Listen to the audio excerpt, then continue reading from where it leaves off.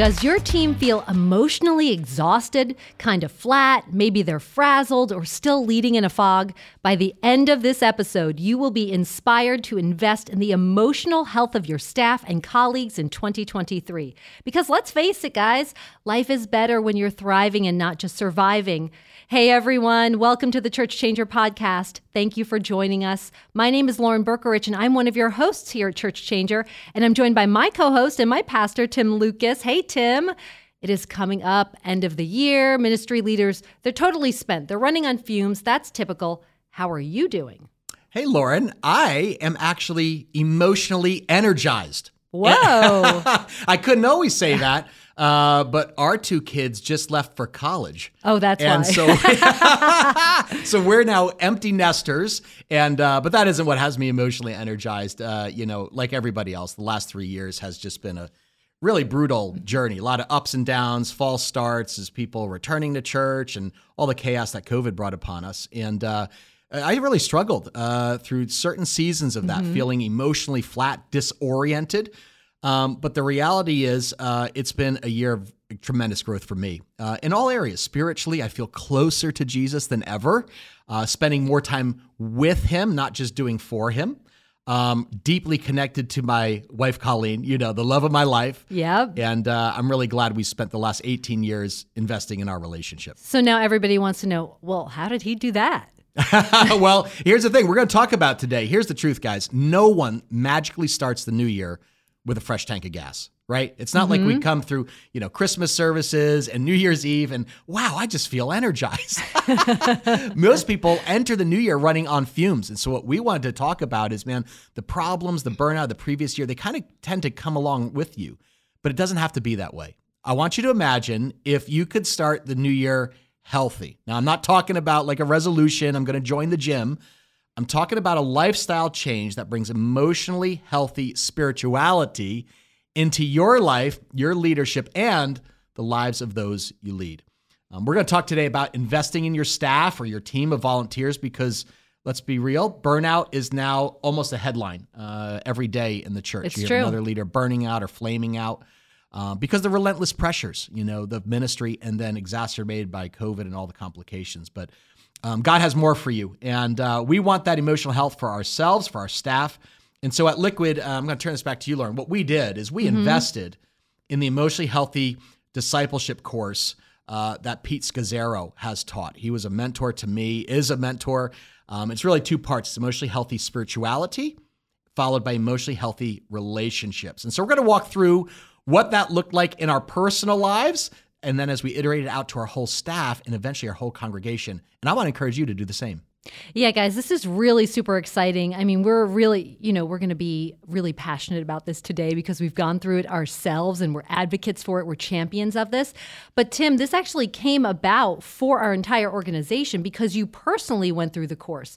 Pete reached out to you. I think it might have been in 2020 when we were in the midst of the pandemic, right? Yeah. He ran the course for pastors who were trudging through. They had so much weight on their shoulders.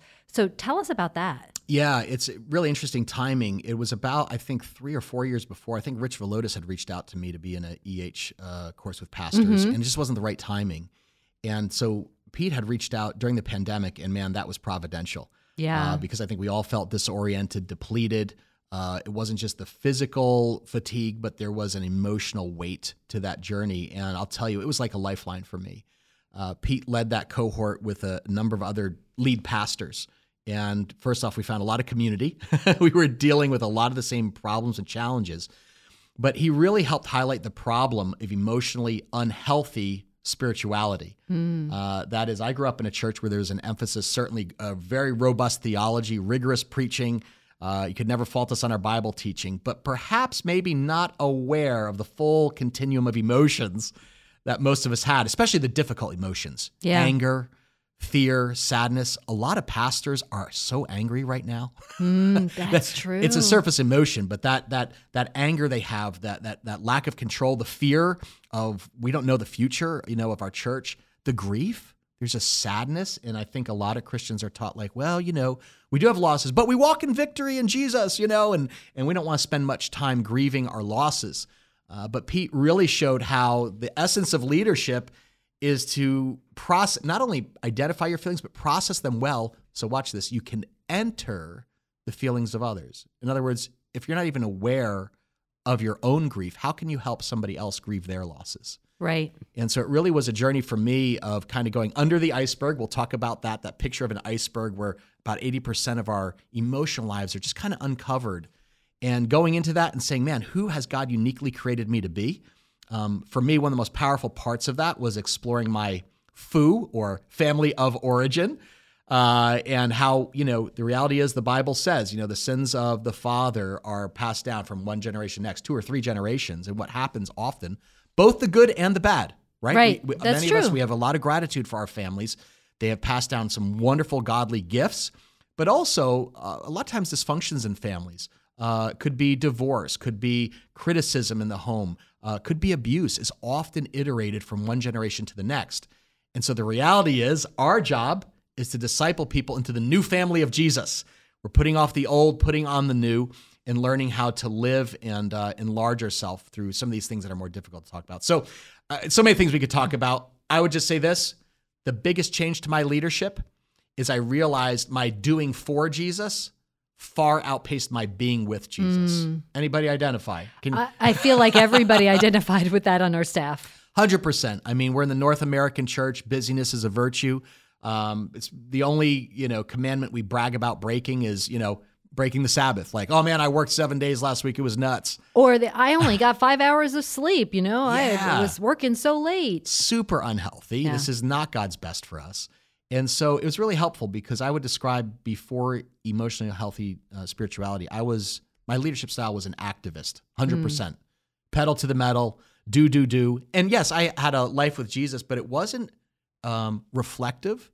It wasn't slowed down for just being with Jesus, right? The lover of my soul. I was definitely more Martha than Mary. I read that and I'm like, yeah, I'd like to get Martha on my team. Yes. Well, isn't that funny? Because I think we actually surround ourselves with people who are very much doers, right? In our organization, because we see, that person really gets things done and they get it done with excellence. And we're all kind of in the same boat, suffering from the same things. There's so much to do and to be done, right? You identify with Martha and she sweats the details. There's a lot to like there. Yeah. But then Jesus looks down at Mary, who's the contemplative, sitting at his feet, listening to what Jesus had to say. And he says, she's chosen what's better and it won't be taken from her. So my challenge was, how do I marry those two and become a contemplative activist where my doing for Jesus flows out of my being with him? Yeah. And that was a transformational experience. So I asked our leadership team, I said, would you be willing to go through EHS in the winter 2021? Then we rolled it out to our board of trustees, our pastors in the spring, and then our entire staff and small group leaders in the fall. And then we capped off that experience. It really was a 2-3 year rollout by bringing EHS to our entire congregation the fall of 2021. So we put a lot of time and energy in rolling this out to our entire congregation. And now in 2022, the journey continues as our staff actually goes through the course Emotionally Healthy Relationships. So now EHS, Emotionally Healthy Spirituality, that's all about the vertical relationship you have with God and who he created you to be. And then EHR, Emotionally Healthy Relationships, is about the horizontal relationship you have with others. So one actually naturally builds upon the other. Now, listen, this is not the only way you can invest in your staff. We realize that. But it's pretty powerful because long-term, it can truly impact the lives of your people and their families, and it can transform your staff culture. So it's different than a one-day retreat or an extra week of vacation, both good things, but it's actually about life change, and that's why we wanted to have this conversation today. Now at Liquid, we have a champion of all things related to emotional health. It's our discipleship pastor, Mike Lee. He's our resident expert in this space. He's our guest today, here to help you understand what we've done, its impact, and how you can actually make it work for your church in 2023. So let's go ahead and dive in.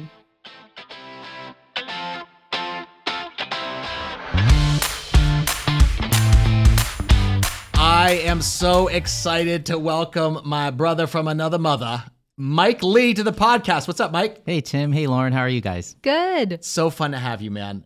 Mike is the discipleship pastor here at Liquid Church. He's also a member of our senior leadership team. So in that role, Mike oversees small groups, prayer teams, marriage ministries, lay counseling, and our growing team of associate pastors, high capacity volunteers who are leading in our ministry.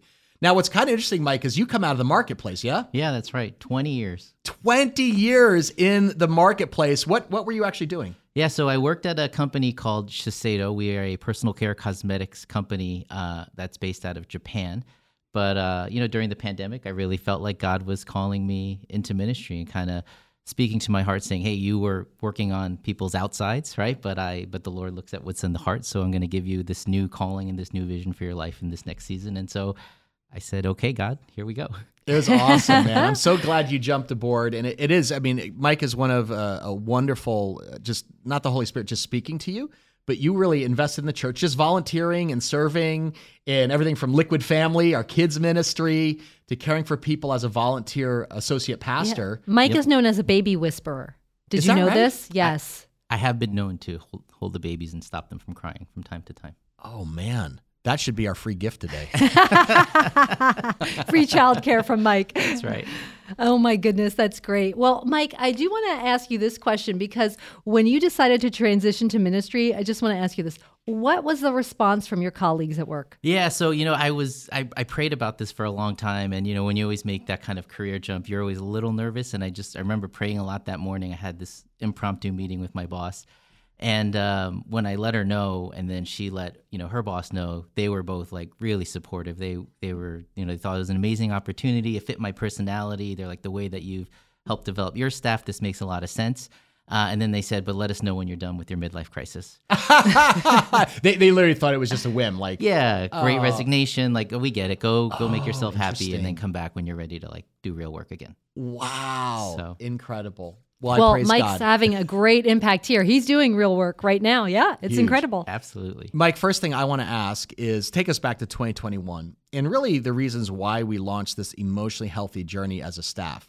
Because I think at that time we really saw our staff was languishing. That's a buzzword. If you guys remember in 2021, you're languishing, which just means you're experiencing this kind of stagnation, just a sense of emptiness. Like, what's the point giving out effort? And you kind of hold on to your reserves. You don't want to give out too much, almost like you're going through a life in a fog. What did you see in our staff at that time? Yeah, I think languishing really was that perfect word to describe what we all felt as people and as a staff. But to take it a step further, I think to get to the root of it, the last 3 years, there was a lot of trauma. It was really traumatic for us. And John Eldridge, I think, sums it up well in his book Resilient when he says, we've all been through 30 years of trauma in about 3 years. True. So, we were disconnected, we were missing community and connection, lonely, apathetic, dealing with all the uncertainty. And there was no separation between home and life. And then on top of that, all the political stuff, the massive vaccination, racial, political things, and Zoom fatigue was a real thing, cancel culture. And, sorry, I just bummed everybody out. I think a lot of people unsubscribed right now. Just reminded them of the trauma. Well, it's still lingering, right? It's still lingering. Sure. It was like a lack of wellness. Like, Yeah. Yeah. I just think so. like things are, I don't know. I just don't feel like myself, or I can't quite get back to where I was. Yeah. And, and as a church staff, right, we like to say we're in the relationship business. And we had no idea how to do relationships anymore because everything we knew how to do, it just no longer applied. Right. And we had people leaving the church in record numbers, not just our church, but every church, right? Yep. They're deconstructing their faith, or church leaders having moral failures. And, I can't even count the number of times someone would say to me, man, I feel like I'm working so much harder than I've ever worked, and I'm not getting half the results I used to get. Right. And that takes a toll on your mental health, your spiritual health, your emotional health. And so what really convicted me was, what we needed to address was that maybe we had a shallow discipleship, maybe emotionally healthy spirituality and relationships that would help us to help continue to disciple our people and allow us to start deepening the care of our staff, right? You hear people say hurt people, but I think the opposite is also true, that healed people will heal people. And that's what we want to be as a church, right? A hospital for sinners, of which I am public sinner number one. That's my life verse. 1 Timothy 1:15, my life verse, right? But if our church is going to be that hospital for sinners and be healthy, we need to find a way to train and care for our staff more intentionally. What I love is this visual representation. The book and the coursework for emotionally healthy spirituality actually uses this visual of an iceberg, right? Now, with an iceberg, something you guys might know is that you only see what's on the surface. but that actually only represents about 20% of its mass. The rest is below the surface. So, Mike, can you explain what that actually means in terms of self-discovery? Yeah, that iceberg it's so accurate in terms of how you can look at your life, right? That 20%, that's what people see, that's what you see, you're consciously aware of it, but that 80% below the surface is actually who you really are. And it has a lot more to do with explaining how you're feeling, what you're experiencing, how you even respond to certain situations and people. And so it's not the visible part of the iceberg that sank the Titanic. It was what was below the surface. And so in order for us to really know who we are, we need to explore what's beneath the surface with God, and we need to find that true freedom. I think a lot of us have heard things like growing up saying, don't trust your feelings, or feelings are bad. But that's not actually how God created us to be. He has feelings, right? And if anything, he felt more deeply than anyone, and he was always willing to demonstrate them, to lean into them, and actually to process them, right? He wept for his friend Lazarus. Or the Bible talks about how God has regrets or compassion or anguish. And so feelings are really a big part of who God made us to be. We just have to learn what to do with them and how to deal with them. And what we say now is that there is no such thing as good or bad feelings, but there are pleasurable feelings and there are challenging feelings. Tim, I heard you say that in the intro, and A+ for EHR. That's what the key is to having an emotionally healthy life, processing those challenging feelings and knowing that you can't live in that fullness that God has for you unless you let him transform every part of you, heart, mind, and soul, and that includes your feelings, right? The other really life-changing realization I had was I began to realize why I was someone who'd been a Christian for over 30 years, but probably had the spiritual maturity of a teenager. My wife, Becky, might say that I'm still a toddler in some of these areas, but you can't be spiritually mature if you're not emotionally mature. And we're all on different parts of the journey. Yeah. What I find interesting about the iceberg, it's not just that, oh, hey, this 20% is what I show to others. It's actually what you're aware of yourself. There was this journey of self-discovery and self-awareness that you go through on this. It's just how have I walked through life for decades and not even realized this about myself? So it's really powerful. Yeah, one of the great sessions is knowing yourself that you may know God. Yep. And really contrast this idea that at times, as leaders, right? I mean, we have a lot of leaders listening in. We have a heart for God. We want to love him with all our heart, soul, and mind, like David, right? A man after God's own heart. But the reality is we all have a mini Saul inside. Yes, that was convicting. Lurking inside us, a shadow side, right? That inner tyrant when we don't get our way, or we feel anxiety or people's disapproval and we don't quite know what to do with that. Sometimes we'll self-medicate. I don't want to feel that. I'll just numb out. Or we'll do a relational cutoff. Oh, okay. Well, you know what? If that person, I'm going to shake my dust off my sandals and you don't let the door hit you in the back on your way out. Which, of course, is not the way of Jesus. Right. And so it is a bit of an invitation to self-crucifixion of our inner tyrant. And you realize, that's why the crowds got thin when Jesus said, who wants to go with me? Pick up your cross, right? For me, Mike, some of the biggest benefits of this as a staff is that it gave us all common language. Yeah. I think about for me, and I'm going to ask you maybe just some things where you saw in our staff, but for me, one of the great themes of the course was differentiation. Yeah. And that is, remaining, connected to people, but not allowing my reactions to be triggered or controlled by them. Think of the cancel culture, how much nowadays you said something, now I'm upset because Mike said that and that offended me. And so differentiation is really one of the great examples of what it means to be emotionally and spiritually mature. You have a clear sense of self, and recognize that others may differ with that, but you're able to self-regulate my own anxiety, self-soothe my hurts in a healthy way, and tolerate discomfort, that we can still be in relationship even though we disagree. That is so lacking right now in our culture, and this has given us common language. Explain a little bit about how that impacted us as a staff. Yeah, the common language has been really the biggest benefit because we're all at different parts in the journey, right? Yep. And so having common language around the office, casually, sometimes in conversation or in meetings, it happens all the time, right? And one of the big things is some of the guidelines that Pete gives, which is you speak only in I statements. Yes. Sometimes it's easy to hide behind the collective, we're so busy, so maybe we shouldn't do that. But really, when you speak of yourself, you say, hey, I'm really busy with this project, and so it would really help me if we could figure out a way to rebalance, what's happening here, right. And not hiding behind that we. That's by the way, that's classic in church world, right? Hey, I have some concerns. I've heard some people saying that. Yeah. People now around the office, I'll hear them correct themselves. They'll start with the we, and they're like, actually, no, I should just speak for myself. Use an I statement. I feel. So you actually see people implementing that in our conversations. Yeah. And that helps because it also helps us care for the staff better, right? Another one is when you mentioned, Tim, family of origin, FOO, not like Mr. T, I pity the FOO, but really just like family of origin. Family of F-O-O. origin. Yeah, family of origin. And it's recognizing how our past impacts our present. And really the key is that Pete says who you were kind of as an 8 to 12-year-old, those were really formative years. That actually dictates a lot of how you respond to stressful situations and challenging situations. And so the patterns that you have in your families, and it's evidenced by the holidays are coming up. When you go back home for a few days, you revert back to that teenager that you were, and that's really who you are. And so it was. I am guilty. Guilty. Yeah. But awareness is the key, right? Yeah. Awareness is the key. And the last one I'll kind of share with you guys is I'm puzzled. We'll go through that later as well. But instead of jumping to conclusions and making assumptions about why someone did something, we'll hear a lot more of I'm puzzled. This one, you can use it with sarcasm, which we recommend you don't do, but the tone really matters here. And you're really just trying to dig deeper and understand maybe someone's motives or intent without jumping to conclusions about it. So like someone walks late into a meeting, it's, hey, I'm puzzled why you were late today when we agreed to start at 10. Right. You're not trying to nail them to the wall. Right. But you're also not making up a story, which is like, you're being disrespectful. It's like, no, I was caught behind a school bus in traffic. Today. But the thing is when you say I'm puzzled, because we've gone through this course as a staff, they know what you're doing. They're saying, oh, they're asking me in a respectful way. They're using this language that we've been taught to facilitate these conversations. And so people actually, their response is better. Yes, to do it with honor and respect, not aggression or accusation. Right. Yeah. And you don't get defensive like you said. So that's the key. Yeah. That's awesome. So something else I've really appreciated about these courses, this is super practical, by the way, but I'm just going to go there because if you're listening right now, it's like, hey, this all sounds great, but how do you actually facilitate that, right?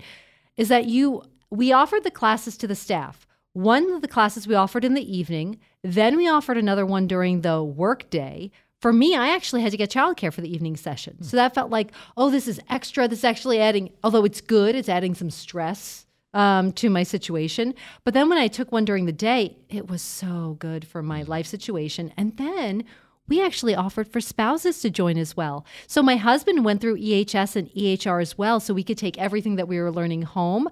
So Mike, for you, what was the thought behind schedules, spouses, and kind of the organization around this? Yeah, so because it is a course, it does require like 2 hours, 8-week commitments for each of the courses. But we wanted to send the signal to our staff that we think this is so important that we want you to take 2 hours during the workday or at night, whatever is convenient for you for those 2 months to be poured into, to be developed, to be cared for.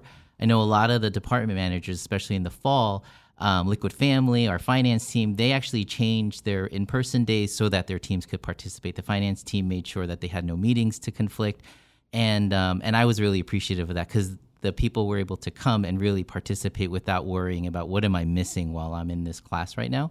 And as for spouses, one of the things that's really part of our DNA as a church is that our first ministry that God calls us to is our families. So we want to take every opportunity to honor that calling. And even thinking about the three of us, I know I couldn't do what I do every day without being in a healthy place with Becky. Lauren, I know how much you and Cameron support each other. And Colleen probably takes the cake here with how much Tim's stories and illustrations include her. So shout out to Colleen. But we know if we want our staff to be emotionally healthy and spiritually mature, then our home life has to be intentionally included in that. So on a practical level, having your spouse or family member participate in EHS and EHR, it just takes what you can do to a whole new level as well. It's incredible. And Mike, because you have a teenage son, you actually have taught him some of these lessons. So you actually exchange and use some of that language. So just saying that it kind of can expand to the whole family as the spouses learn it too. Yeah, we want this to really be part of our family so that, the more I know I practice it at home, the more I know that I will incorporate it into everyday life. So it's really been powerful for me. Yeah, super impactful. One of our values is we always say, hey, your marriage is your first ministry, right? I mean, this is what God said in terms of marriage, actually showing the love between Jesus and the church. And that gets a lot of lip service, I think, in a lot of churches and leadership environments. Oh, yeah, no, marriage is really important. But the reality is the best ministry is out of the overflow of a healthy marriage, because family systems would say what you're replicating in your home, your dynamic with your wife, with your kids, all the power dynamics, conflict resolution, they're just going to iterate or repeat themselves in a church, only with more catastrophic results. And so this has been investment not just in our staff, but in their spouses and kids, and we want their marriages to flourish, believing even if that means a little bit more time at home and a little less productivity, it's going to ultimately benefit the health of our church in the long run. Yeah, and that's received as a gift, like to the staff, saying, hey, we want to invite you into this. We're going to pay for this course for you. We're going to give you the course materials. We also want to invite your staff, your spouses into that. Absolutely. That is received as a gift, like, oh, they really care for me. So I feel like it works in multiple ways. People really say, like, hey, this is a family atmosphere. They actually care about me as a human being, not just as somebody who's an employee of the organization. Right. So, Mike, we started with EHS, Emotionally Healthy Spirituality. That was the first course focused on our vertical relationship with God. We learned about silence and stillness, observing the Sabbath, being with Jesus. But then in 2022, this year, we offered our staff the second course, which is EHR, Emotionally Healthy Relationships. And that's about horizontal relationships, practical skills to relate well horizontally with others. Tell us a little bit about the purpose of EHR and what we've been learning in this course. Yeah, sure. Let me answer your question with the Bible trivia question. When Jesus was asked, what's the greatest commandment? What answer did he give? Lauren or Tim, anyone? Tithe 10%? No, that's not. That was the second one. Love your neighbor as yourself, right? That's right. Yeah, love the Lord your God with all your heart, soul, mind, and strength. And then the second one, which is just like it, love your neighbor as yourself. It was a twofer. He actually gave two. Yeah, he gave two. And so another way to say this actually is that the amount that you love God, the actual amount that you, the actual amount that you love others is actually a reflection of the amount that you love God. Right. And that was really an eye-opening thought for me. When I heard Pete describe the greatest commandment that way, it really changed how I thought about my relationships. And so EHR is all about how to love others well, and it teaches you these 8 or 9 practical skills, and it helps you do just that, right? But if I could share a little secret with you guys, it's never going to be about the other person. It's always going to be about you. It's about taking the plank out of your own eye before you reach for the speck in your neighbor's eye. It's about asking, hey, what's God doing inside of me? What's he speaking to me through my feelings? But how do I honor the other person as a person that's created in God's image? And how do I respond for the sake of the relationship?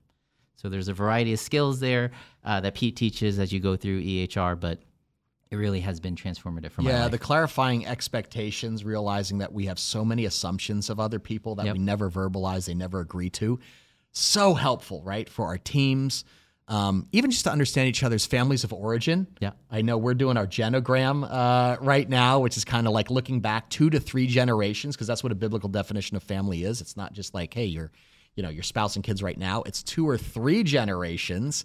And because often you'll see patterns repeat themselves. When you know that, when people's backgrounds, where they come from, like you have a Korean background, Mike, and you sharing a little bit of that culture, I'm like, wow, so different than me growing up, in a Dutch background, marrying an Italian-Irish woman. Super helpful. So talk us, maybe we'll have a little bit, make this live, some of the tools that have been eye-opening for us as a team. Yeah. So this really fun tool that you learn, I think it might be week 1 of Emotionally Healthy Relationships, is the community temperature reading. It's an exercise. You get to actually express yourselves to others. The goal is to build healthy relationships. It's essentially this brief sharing. It leverages some specific language. We were talking about common language before. There's 5 steps. Mike, just walk us through the first 3. I think that would practically help our listeners get a sense of the type of things that you learn without getting too overwhelmed. Yeah, I'd love to do that. And community temperature reading really is a great way to start. And each of these have a theological, biblical principle behind it, but we won't get into that. We'll just kind of get into the practical side of it. Okay. So the first one is appreciations, right? And the sentence stem is I appreciate, and then you would say what you appreciate. And the reason behind the appreciation is we want to show the other person that we see them, that they're seen, that we appreciate them. But for a lot of us, giving an appreciation is a really big deal, right? Like, do you guys, when you were growing up, did you really receive appreciations a lot, or was it more like unspoken? How did that go in your house? So my household probably overappreciated. Interesting. Oh. in the sense that I was told all the time, this is serious. It feels wonky to say this, but like, you're the best, you're the greatest, you can do anything. Like just this kind of celebration around the children. We were always really celebrated and lifted up. And my grandmother, I think, did think I was the best little girl in the world. How about you, Mike? Just like that? Yeah, so I think we probably lived in the complete opposite side of the world. Asian culture, we don't give appreciations because we don't want our kids to get big heads. We don't want to go to their head. So we just don't say anything, and you should just know. And so, yeah, I have never heard that I was the best at it. Wow. And so, that does something as a kid growing up, but you don't think it's just normal, right? So you don't think about it. But then going through EHR, I realized like, wow, like, and I don't receive appreciation as well either. So it's something that I'm actually working on. So it just works like this, where you say, hey, I appreciate, and then you fill in the blank. And so, Lauren, I really I appreciate that, you took the time to review my systems document with me last week. You're blazing the trail for us for Digital Church, and I'm really excited to be working with you and just learning from you and your leadership and your experience and your wisdom. Thank you so much, Mike. So it's Seriously. just an appreciation. You're just starting just the like conversation with expression of gratitude for something about But them. sometimes that's so Mike, he does this, right? So you might get a text message one morning with an appreciation, or maybe a note or an email, or maybe a follow-up to a meeting that you just had. And let me tell you, it feels good. Yeah. Feels good to have somebody tell you they saw you and appreciated what you did. Right. Maybe you thought typically it would go unnoticed. And so this is not transactional. This isn't like a leadership tip like, hey, I really appreciate how you did those documents. If you could do the next 12 by it's Friday. not like that. Right. It's not greasing the tracks. It's genuinely seeing that person for who they are, not just what they do. Right. A lot of times I would say we think a lot of thoughts that are appreciative and they go unspoken. Yeah. Mm-hmm. Yeah. And this is kind of making a habit and a practice of not doing that. And in the course, you actually, you work on building those muscles. Like, let's exercise those guys. Let's go out and do that. And to try to make it become, part of your habit and how you live. Yeah. And it's not waiting for someone to go that extra mile either. It's just seeing them for who they are, what they do. This is Lauren's job, right? Is to be our digital director. So I just wanted to share that appreciation that I just love the work that she's doing here. Now, this is really important, guys. This is not like just some leadership skill. What you're doing in a lot of ways are reparenting people in the new family of Jesus, right? We think of the church, our congregation, well, it's the family of Jesus, but often not our teams or our staff. And I remember in one of my groups, someone said when we did the appreciations, they said, that's new for me. And I said, oh, what was it like in your food, your family of origin? He said, well, I might get complimented for something I did, but I was never appreciated for who I was. And so for him to say now to work at a church where this team actually sees who I am at my core, not just appreciates, for me and my leadership tasks, was really healing to him. So it is something that, it takes intentionality, but you can do a cultural reset for your staff and team. Yeah, absolutely. Okay, so what would be the second part of the temperature reading? Yeah, so the second one is called Puzzles, or I'm Puzzled. And this is for all the judgment addicts out there, right? My name's Mike. I'm a judgment addict. Anyone else? And puzzles are the things that help us from crossing over the line into assumptions, which is like making up a story about someone else, or the story I'm telling myself, right? Okay. And we all do it, right? We'll get a text message, or we'll send a text message or an email, and the other person doesn't write back. And then what's that story that you tell yourself? Or you're supposed to grab lunch with a coworker, and they're 20 minutes late, and you haven't heard from them yet, right? So before you let yourself get up to that point, you stay in that posture of curiosity, and you go with I'm puzzled. So this one's made up, but I'll give it as an example. I'd say something like, hey, Tim, I'm puzzled why you were on that Zoom meeting when everyone else was in person. And then so instead of letting myself think, well, Tim made everyone else come into the office while he got to stay home and be on Zoom, I would ask him, and maybe there was something else that was happening there. Maybe his car broke down. Maybe he had another appointment that was closer to his home, and so he had maybe Colleen was sick, right? And so before letting myself jump to that place of judgment, I want to make sure that I'm honoring him and what's happening in his life. So puzzle is just a generous way. It's a lot of times we use it when you might get your toes stepped on, or someone does something that you're like, that's not helpful. Like that'd be a great example, right? Like we're trying to, have in-person meetings, but then someone just comes on during Zoom and you're like, what's up with that? And then we make up a story about why that is. Oh, they think they're better than, or whatever it is. And so I'm puzzled is just saying generous language. It's saying I'm puzzled why, like, Well, this isn't even a good example because I was going to say like, Lauren, I'm puzzled why you were 10 minutes late. That's never happened. It's always me. So why don't you do the puzzle? Tim, I'm puzzled why we set this on your calendar and we agreed to the time, but then you were 10 minutes late. Thank you, Lauren. I was doing a hosting workshop with our campus pastors, and it went so well, it ran over. But I apologize for being 10 minutes late. And now, because I use the puzzled language at the front of that, and it's our common language, doesn't it kind of diffuse for you? Like, it didn't feel accusational. It didn't feel aggressive. And also, you didn't just brush past it and be like, well, he's the lead pastor. I can't say anything. I mean, Can I call that out? Because as soon as you said, like, well, Lauren, why don't you do that? I felt a little like heat rise. Like, really? Oh, Tim's my boss. Like, okay, I'm going to do this puzzle statement. Right. However, we are actually learning these skills so that we can go. It's not just like, oh, top down. They can use this language. That's right. No, I could actually, Tim's my manager, but I could use this language with him in our meetings, in our conversations. Perfectly acceptable. Yes. It's seeking understanding. Yep. Not, I need to, it's a very powerful tool. Give me one more, Mike. I was going to say, it also works the other way, Lauren. You were saying that like you felt the heat, but I think as managers, sometimes we don't realize the impact our words have, right? And so as a manager, if you go to your staff member and you start with, I'm puzzled, I feel like that is always a way for them to know, oh, my manager is like, this is a care moment. This isn't like a where's my work moment. Can I give a warning though, a user's warning that should be in the manual? It will open up conversation, but the other night, because I took it with Colleen, my wife. Yeah. And literally after dinner, she literally said, she just goes, can I ask you a question? I was like, yeah, sure. What's up? She goes, I'm puzzled. And I was like, oh no, here it comes. And it was actually so generous. She goes, I'm puzzled that you actually took our dishes after dinner over to the sink, washed them off, but didn't go the extra 12 inches and put them in the dishwasher.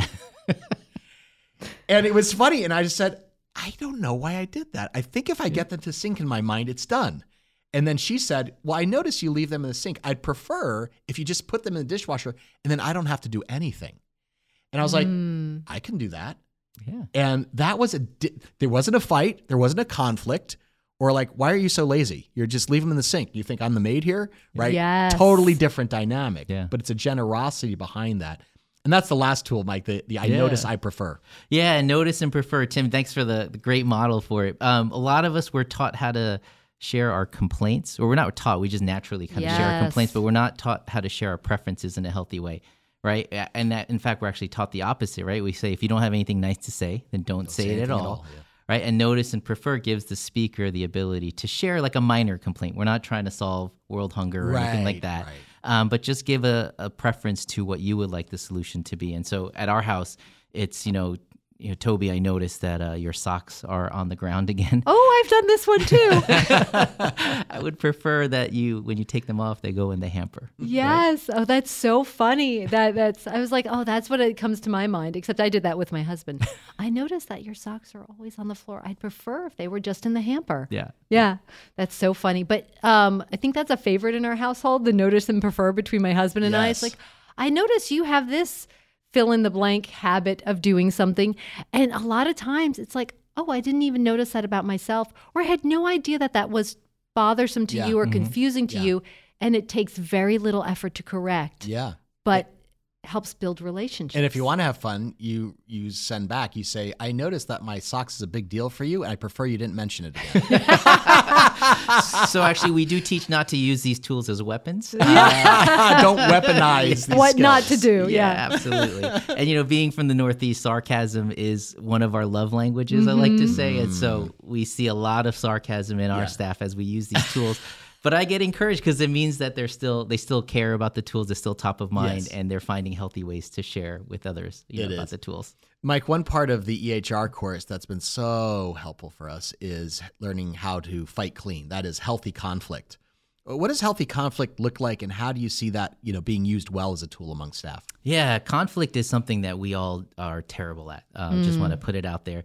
And the interesting thing about conflict is that we actually do conflict all differently based on our family of origin and our experiences, right? So we all bring the way that we do conflict in an unhealthy way to our staff, and all of our staff bring their own baggage in terms of conflict. So we really have about 100 ways of doing conflict in our staff. And so we're really good at avoiding conflict, and that's what we've really gotten good at, sweeping it under the rug, but it doesn't really resolve anything. And, what you want to do is understand that if you don't resolve the conflict, then it's going to surface later, and it's really going to cause bigger problems and bigger issues later. And so what EHR teaches you is to first recognize how to do conflict by reflecting on what's causing that difficult feeling. You really explore what the anger, sadness, fear, disappointment maybe is, and then decide what to do with it. And the key is here, it's for the sake of the relationship. It's not to win the fight. It's not to show that you were right and the other person was wrong. Everything is for the sake of the relationship. And we're all learning how to do life in the new family of Jesus. Yeah, amen, amen. It's interesting. Pete was saying, when you think about leaders, you can't lead people where you haven't gone yourself, right? And so many times we preach aspirationally, but good leadership requires that we confront the parts of ourselves that we'd prefer to ignore. A great leader is intensely aware of his or her shadow and can intensely shine the light on it. And so it is interesting to think that, discipleship, it's not just growing in Bible knowledge or external disciplines, whether that's serving or tithing, but saying, part of this is we're teaching people to leave their family of origin and learn to live in the new family of Jesus. Yeah. That is a paradigm shifter for us. Yeah, and I think we have to remind ourselves that the relationship is the most important thing. When I think of that, I know we're talking about this from a staff perspective, but we talked about the fact that you take this with your spouses and we want this to trickle into your family life and all of that. I think that helps us to become healthy at work, but it helps us to become healthy at home too, and to understand our spouses better, understand ourselves better in that process. So I think it's just a really powerful process. It's been powerful for us. Again, not to get too much into it, but again, growing up in a Dutch household, I literally said I can't remember anyone ever raising their voice growing up in my home, which Colleen just laughs because she came from an Italian and Irish household, and it's like this volume goes to 11. And so when we were early married on, here we are trying to blend our families of origin. And if I had a problem, I'd get quieter and quieter. I actually withdraw. I stonewall. And then she's like, he's not listening, so she's going to get louder. And of course, then I get to judge and say, see, she's on crazy pills, not me. I'm the mature one here. Right. When I have all this inner judgment, right, in my own heart about that. And now we realize, wait a minute, no. Who is our family that God's calling us to be? We're going to actually set new generational patterns, hopefully healthier, more self-aware, so that we can leave a legacy for our children. And of course, they can go to counseling themselves as well for us. What's an example, Mike, though, of this actually playing out in the office environment? Yeah, I actually had one of the managers of our staff come to me and just share like, hey, I'm struggling with someone that's on my team that's carrying a lot of hurt from past expectations and experiences. I want to be supportive, but I also don't want to just keep going through this cycle where they're just kind of venting to me. And so we went through some of the skills together on clarifying expectations, but maybe modeling first for that member who hasn't taken EHR, like some invalid expectations that they've had, and maybe taking an inventory on valid and invalid expectations. And we work through it. And we also kind of work through, hey, why is this triggering for you, right? Are there past hurt or expectations that you're going through as well that's making you respond a certain way? And so it was just a really encouraging way that someone was like, I think I need EHR, and they came to me. And then I had another manager actually ask, how do I share preferences with someone who's on my team and blind spots with another coworker who's on our team? And in both cases, I was able to point them back to EHR. Hey, like, don't make assumptions about the other person. Don't make assumptions about their intent, whether it is a blind spot or not even. Take some time to journal what's going on inside of you. What's God kind of sharing with you? What value of yours is being violated? And then only then can you have that honest conversation with the other person to say, this is where God is kind of leading me. I'd love to have this conversation with you about it. And in all those situations, even though EHR was kind of a side thought, it was in their tool belts to be able to navigate the situation, and they knew exactly what to do after that. Yeah, you were able to point them back to it. So what I love about EHS, right, it's not a box to check. EHS and EHR, right? You don't finish the course and you arrive at some magical destination. Right. It's definitely an ongoing journey, but it can have the power to impact the culture of your organization. So, Mike, I'm hoping you've seen some positive changes here at Liquid. What have you seen? Yeah, the first is that there's such a genuine excitement around the skills, especially with EHR. People that have taken it, they're sharing with the people that haven't taken it, and so it's a little bit of FOMO in a healthy way. But especially our newest and youngest staff. I was just talking to Tim about this yesterday. If I had these skills 20 years ago, I probably would have avoided so much unnecessary, unhealthy conflict. And even though I'll walk around the office and someone will say, "Hey, I'm puzzled why you didn't order your own fries and you're eating mine," it means some people are thinking about it, right? It's important to them. And I just love that people are recognizing it, appreciations in their meetings or speaking in I statements. And so that awareness is really that first step, awareness and common language. And so in the first year of offering it, we've had over 55% of our staff actually go through EHR. And so it's exciting because I also have people who've taken it saying, "Hey, when you offer it again, I'd love to be able to take this week or that week again so I could fine tune and really hone my skills." That's powerful. I like that. And so is the goal here, I'm assuming the goal is we want to get everybody through it, right? Yeah, we'd love for all of our staff to go through it. I'd love to, recruit more people to help me teach it and have, other champions with me on staff here. But it's really just been an amazing experience for all of us who've gone through it. It's an investment, guys. I think that's the biggest thing. Yeah, that's true. You know what? This is worth our investment. We're going to have to stop doing some things in order to start creating new groups, new habits among our staff. And that's hard, right? Because one of the crazy making, one of the things that we do great as a North American church is crazy making. We say, yes, put something else on the menu, but we take nothing else off it. It's true. And so we had to stop doing some things and said, we're going to invest in this as a staff. It's not going to be overnight, and it's going to take actually a 3-year process. And that's really what it's been. We've gone slow, and we worked ourselves from the center out. So just a warning to some lead pastors or preachers who says, "Oh man, I love this idea. I'm going to preach this, next month as an 8-week, sermon series." No. In fact, I had to talk myself out of that because it showed that my inner Saul was more interested in, having an impact than doing the self-reflective work. That's so much harder, right? And takes time. So I just caution you that we took worked from the inside out, our core staff, pastors, then our small group leaders, and then even 2 years later, eventually brought it to our whole congregation. So as leaders are listening to this, maybe you've been like, "Man, it sounds like EH could be something really helpful for my staff in the new year." But practically speaking, Mike, what are some of the best practices for implementing this if I'm a church leader listening right now? Yeah, so the best thing we could recommend is to take it for yourself once, to go through it, the Emotionally Healthy Discipleship course. That's both EHS and EHR.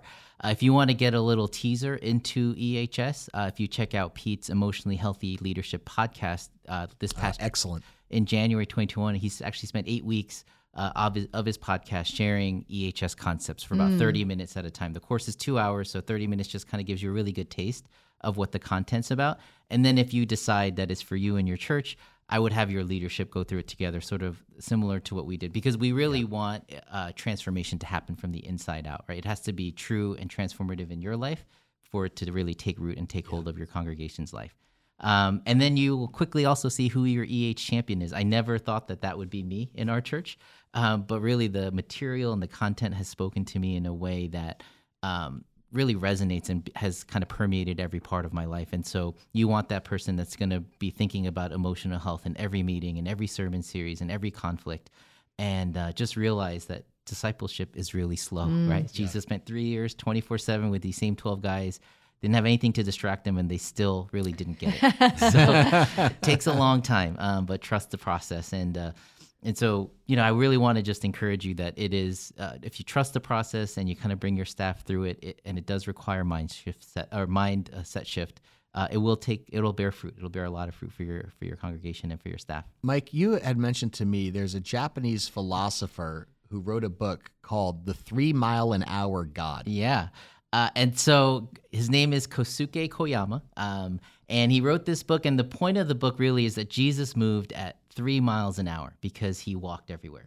And so sometimes to catch up with Jesus and where he's going and what he's doing, you actually have to slow down. Oh, mind shift. Yeah, that's a big mind shift for us as churches in North America.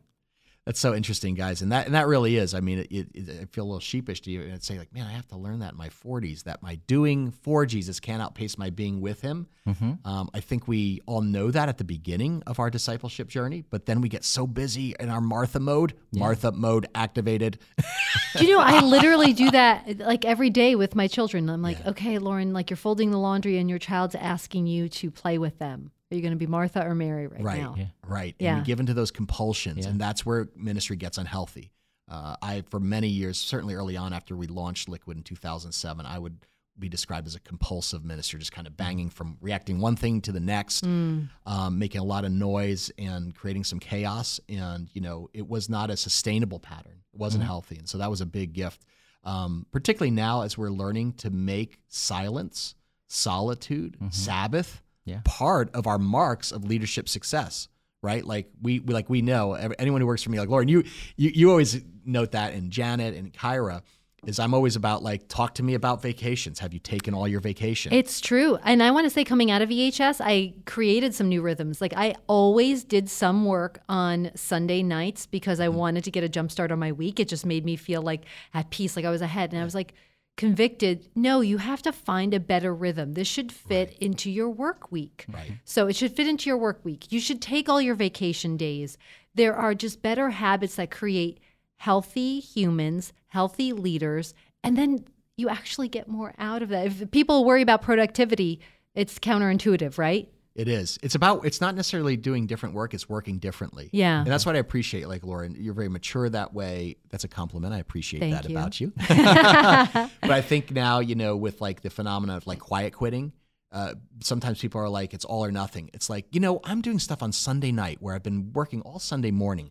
Screw that. I'm not doing that anymore. I'm drawing a boundary, which is not actually the spirit of Sabbath, which is actually saying, you know what? I'm going to do that on Fridays and preload those emails to arrive on Monday morning at 8:30 because I don't want to hit people at 5 a.m. the minute they wake up. I'm going to be considerate of my teammates.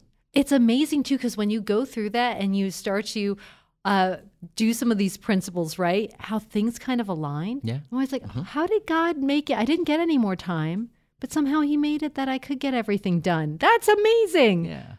And it really has nothing to do with like doing more or doing less, right? It's about what we're doing coming out of the overflow of being with Jesus and what Jesus calls us to do. So there are times, because it's not like Martha was bad, right? Martha, it's just that Mary chose what was better, right? And so there are times in our life where God's asking us to be more Martha-like, and there are times when He's asking us to be more Mary-like, right? And so, yeah, it's been just really incredible to be able to just keep that awareness going in our staff. Yeah, I want to ask you about the fact that every church does have churn. This is just one thing I think that is a struggle. People coming and going. So how do you bring the new staff in to the fold and invest in them so this does really become part of your permanent culture?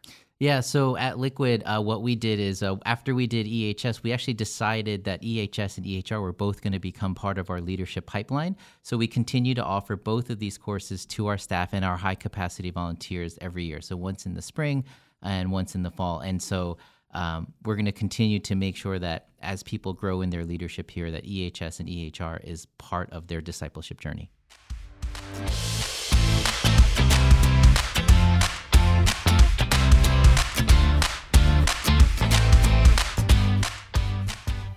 As part of our podcast each month, we do want to spotlight some churches making waves and doing great work. It's not just about giving them a shout out, but about pointing you in the right direction so you can become better equipped and resourced. So today we have been raving about emotionally healthy courses, which is really the brainchild, the work of Pete Scazzaro and his wife, Jerry. And Pete and Jerry are a gift to the global church. I mean, in the groups that Colleen and I have been in with them, we've sat along with pastors from Nigeria, Uzbekistan, and the Netherlands, and it's pretty incredible, actually, the impact they're having. So, Mike, could you share a little bit more about the work that emotionallyhealthy.org does and why we're raving fans? Yeah, emotionallyhealthy.org. You can go there for a ton of resources. You can sign up for the courses there. He has a blog. You can subscribe to his podcast. He also has, EHS and EHR, but he also has emotionally healthy leadership.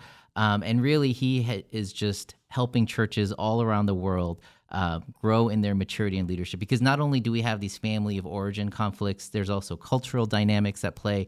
And Pete and Jerry really have been able to speak into the lives of churches all across the world in that way. And so highly recommend emotionallyhealthy.org, where you can find out all the information that you need.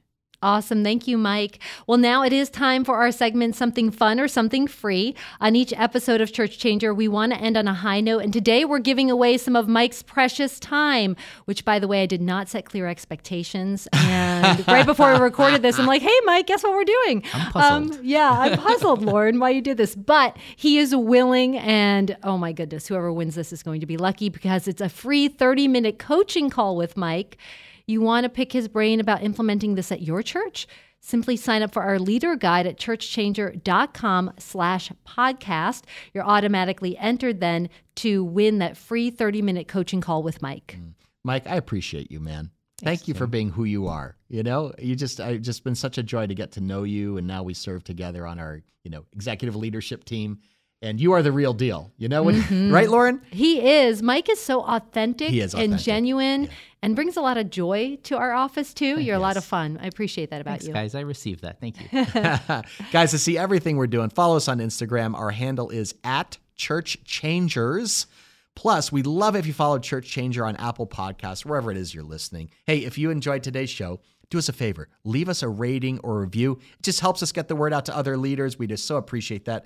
Thanks again for joining us. Remember, guys, change is inevitable. Irrelevance is not. So let's put aside our egos and logos and do something great for God together.